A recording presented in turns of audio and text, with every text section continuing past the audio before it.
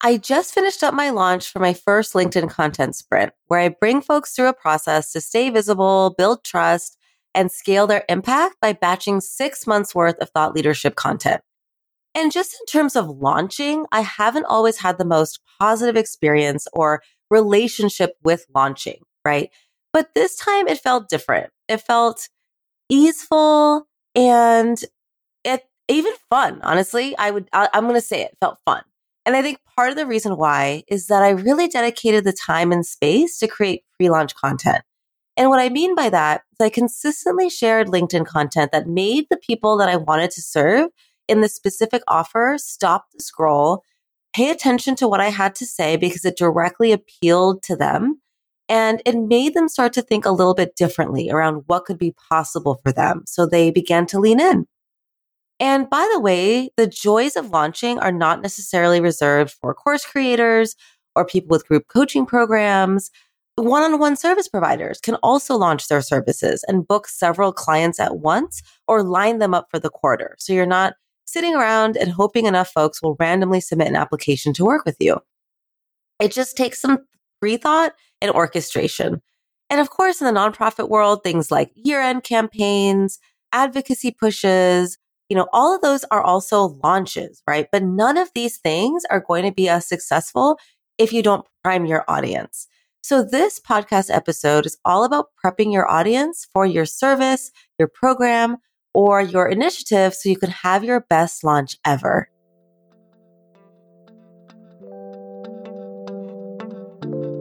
Three, two, one. Welcome to the Campfire Circle. I'm your host, Tanya Bhattacharya, and I empower purpose-driven women in building influential personal brands that drive change and raise revenue. We all talk about getting a seat at the table, but why though? Who wants to sit in a stuffy boardroom anyway? Let's reimagine the ultimate space of leadership as a campfire circle, where we share stories that inspire movements, build brave communities to huddle together with for warmth, and where there is always room. Come sit with us. So I think the reason that so many of us have an interesting relationship with launching is that we are birthing something out of love into the world. It's deeply personal. We are super close to our new program, offer, or service. The framework that we've come up with, the stories that we're sharing, the transformation we're promising, it's somehow related to our own experience that we went through ourselves. And so, of course, we think our new offer is the bee's knees.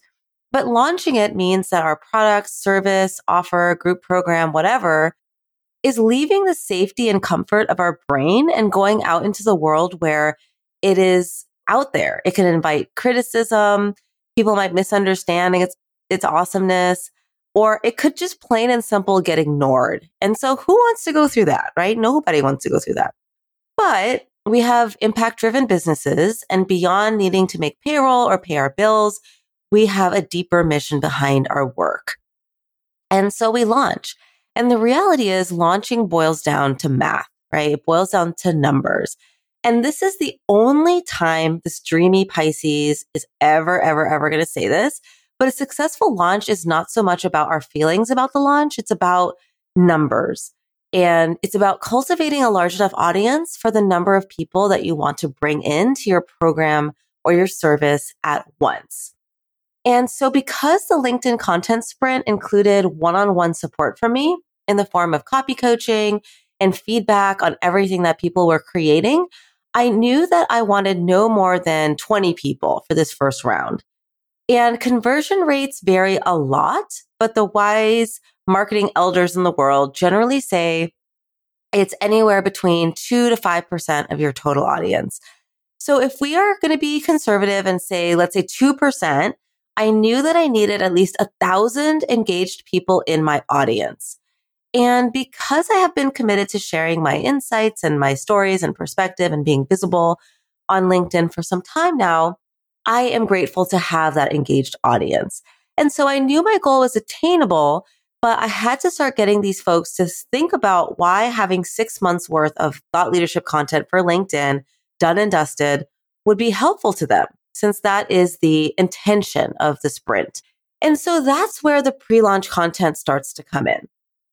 So first, I committed to regularly sharing case studies and testimonials, which became my weekly Sunday social impact story campaign.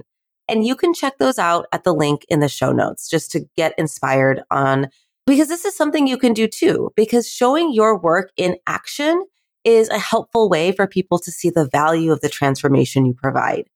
And so on a weekly basis, I highlighted one of my clients. I shared their vision, their mission, their story, their elevated pitch, all of which we landed on during our work together.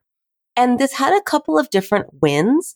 So first of all, my audience was being introduced to my past clients' awesomeness and starting to follow them and starting to get connected with their work on LinkedIn. And so that's like a big yay. That's just a big yay. And then second of all, my larger audience was being given a opportunity on a weekly basis to think about what the value of having a clear and consistent thought leadership brand message on LinkedIn was and what that might look like for them. And then third, and this is important, because of the matrixy, spiderweb-like, interconnected, mycelium-like way the LinkedIn algorithm works, these clients as colleagues and friends and coworkers were starting to become introduced to my work as well. These highlights were showing up in their feed because our mutual friend, my client, was tagged and highlighted and celebrated. So weeks and months before I ever started talking about my offer, new and aligned people that were like 1 degree of separation apart from my clients were finding my work and building connective tissue with me and my work, especially because of the power of social proof and knowing that their friend had a positive experience doing this work. And see, here's the thing. If your program, service, offer, if it sucks, this isn't going to work because you're not going to have people willing to share about their involvement with you. And the only reason I said that is because I know that that's not the case for you. More than likely, you have people sending you text messages, emails, Slack messages, telling you during your offboarding process about how your offer changed their whole day life and business. And so often we don't do anything with that. We just like let it hang in the air. And it's like, oh gosh, I don't know what to do with this good juju. And so I want you to harness the power of that community energy and turn it into a way for more people to learn about you and start to lean in. And of course, it goes without saying, you do this with consent. You do this with the specific buy-in and support of the clients that you're going to be highlighting. But this is a really powerful way to kick off any pre-launch process. I want you to ask yourself how you can make the end result of your work together clear and literally show the end result and not just talk about it, but show it. Show the magic of your work as a coach, as a service provider, or as a consultant. And depending on what you offer, this could be super helpful for the clients that you serve as well. And then at the same time as you're growing your audience on LinkedIn, by the way, sharing case studies is just one example of the many ways you can grow your audience on LinkedIn. But at the same time, you also want to give the right people an opportunity to raise your hand and say like, I'm interested. I want to get closer into your world. And what that might look like is finding ways to move them from LinkedIn into your email list. And so I'm a big fan of LinkedIn. Obviously, I stand by my statement that it is the best place to stand out as a thought leader in front of movers, shakers, and power brokers that can support your mission-driven consultancy. And what I discovered for myself in this launch, because my amazing VA set up UTM codes for me for the first time, is okay, so this is wild. I don't know what UTM stands for, but they're a magical thing. It's like we can pretend it stands for unlimited tacos and margaritas. It's that magical because they help you understand exactly where your sales page traffic is coming from. And I can tell you that 3 times as many people visited my landing page for the LinkedIn content sprint from my emails than from my LinkedIn posts about it. So 3 times as many people on email than LinkedIn. And the reason that's really surprising is that I have 8,000 plus LinkedIn followers, but I only have 800-ish email subscribers. And so the people on my email list are like invested. They're like, ooh, they're like in, you know? And that's wild, right? And so what that proved to me is that what the online marketing zeitgeist has been saying is actually true. I still think LinkedIn is the place for expanding your reach, building traffic, positioning yourself as a guide and an authority for sparking conversations. But for sure, emails lead to conversions. And so some of the things that I did during this pre-launch phase to move the right people from LinkedIn into my email list were giving them opportunities to raise their hand and say, okay, I want to know more about this.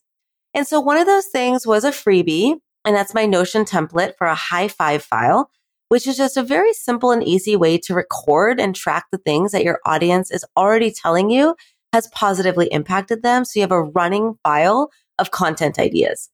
And there were also some other basic opt-ins, like a Loom video that broke down how I repurpose old podcast episodes and give them new life as LinkedIn articles. And so these opt-ins don't have to take a ton of time. That Loom video was just me sharing my screen for like maybe 5 minutes and talking folks through the step-by-step process of how I did it. That's it.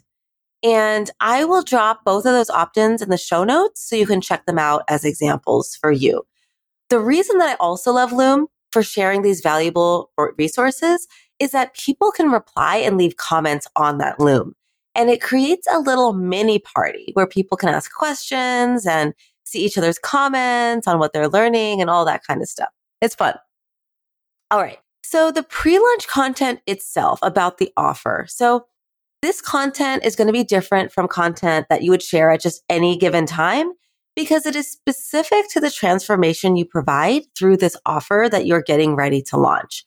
And when I say that, I don't mean you're talking about the nitty gritty details of the offer, but instead you are painting a picture, right? You're creating the conditions to inspire the folks you want to serve into believing and knowing that they can achieve the vision that you desire for them. So, for example, one of my favorite pieces of pre-launch content was a video of a vacation that I took in February. And it was just like the Pacific Ocean. And February was a great month for me. I went to Japan. I stayed at this beautiful cottage on a pier in San Diego. And it was awesome. I was just out of the office more than I was in the office. And yet, because I was committed to batching thought leadership content and staying visible, even when I'm out and about, I still had an inbox full of opportunities that lit me up. And that's the dream, right? That's the dream and the reality that I've been trying to create for 2 years. More than that, really. Honestly, I want to be very clear. Not every month is like that. But with the right planning, many months of the year can be spent resting and enjoying.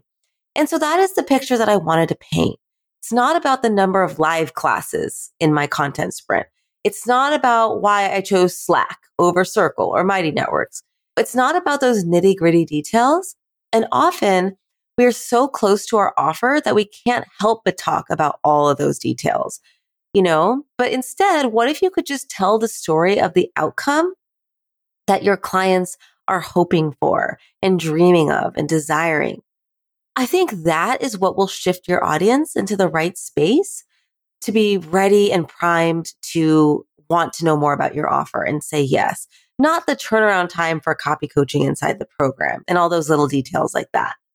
Actually, I want to tell you a funny story. So in that post that I'm talking about, I ended it with something like, hey, I'm putting together the sprint. Mark the curious reaction if you want more information. Well, guess what? LinkedIn no longer has a curious reaction. It's just gone. It was there and now it's gone. And because I batched my content, I wasn't necessarily up to snuff with that.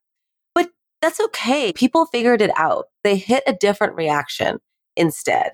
Or they sent me a message that said, there's no curious reaction, but I'm still curious. I still want more information. And I'm sharing that because I don't want you to leave this episode thinking that you have to do anything perfectly right for this to work. You can screw up something as basic as how you want people to get in touch with you. You literally can't get this wrong unless you second guess this to death and don't try, right? And so I wanted to just give you my immediate thoughts after I finished up my launch. My voice is a little bit gone. You might have heard that, but I still wanted to give you this insight while it's fresh in my mind. And I'm hoping this little talk inspired you to think more long-term and zoom out about the little seed that you have in your brain that you are thinking about launching later this year. I can't wait to see the pre-launch content that you start to share and be inspired by your vision for your clients. So I'll talk to you next time, and I can't wait to see what you create. Keep on shining. What'd you think? Leave us a review on Apple Podcasts, or even better, reach out and let me know through lumosmarketing.co. Yes, that's Lumos, as in the illumination spell from Harry Potter. Because when you shine, magical things happen. You can get social with me on LinkedIn, and of course, check out the show notes to stay in touch with our guests. Let's talk soon.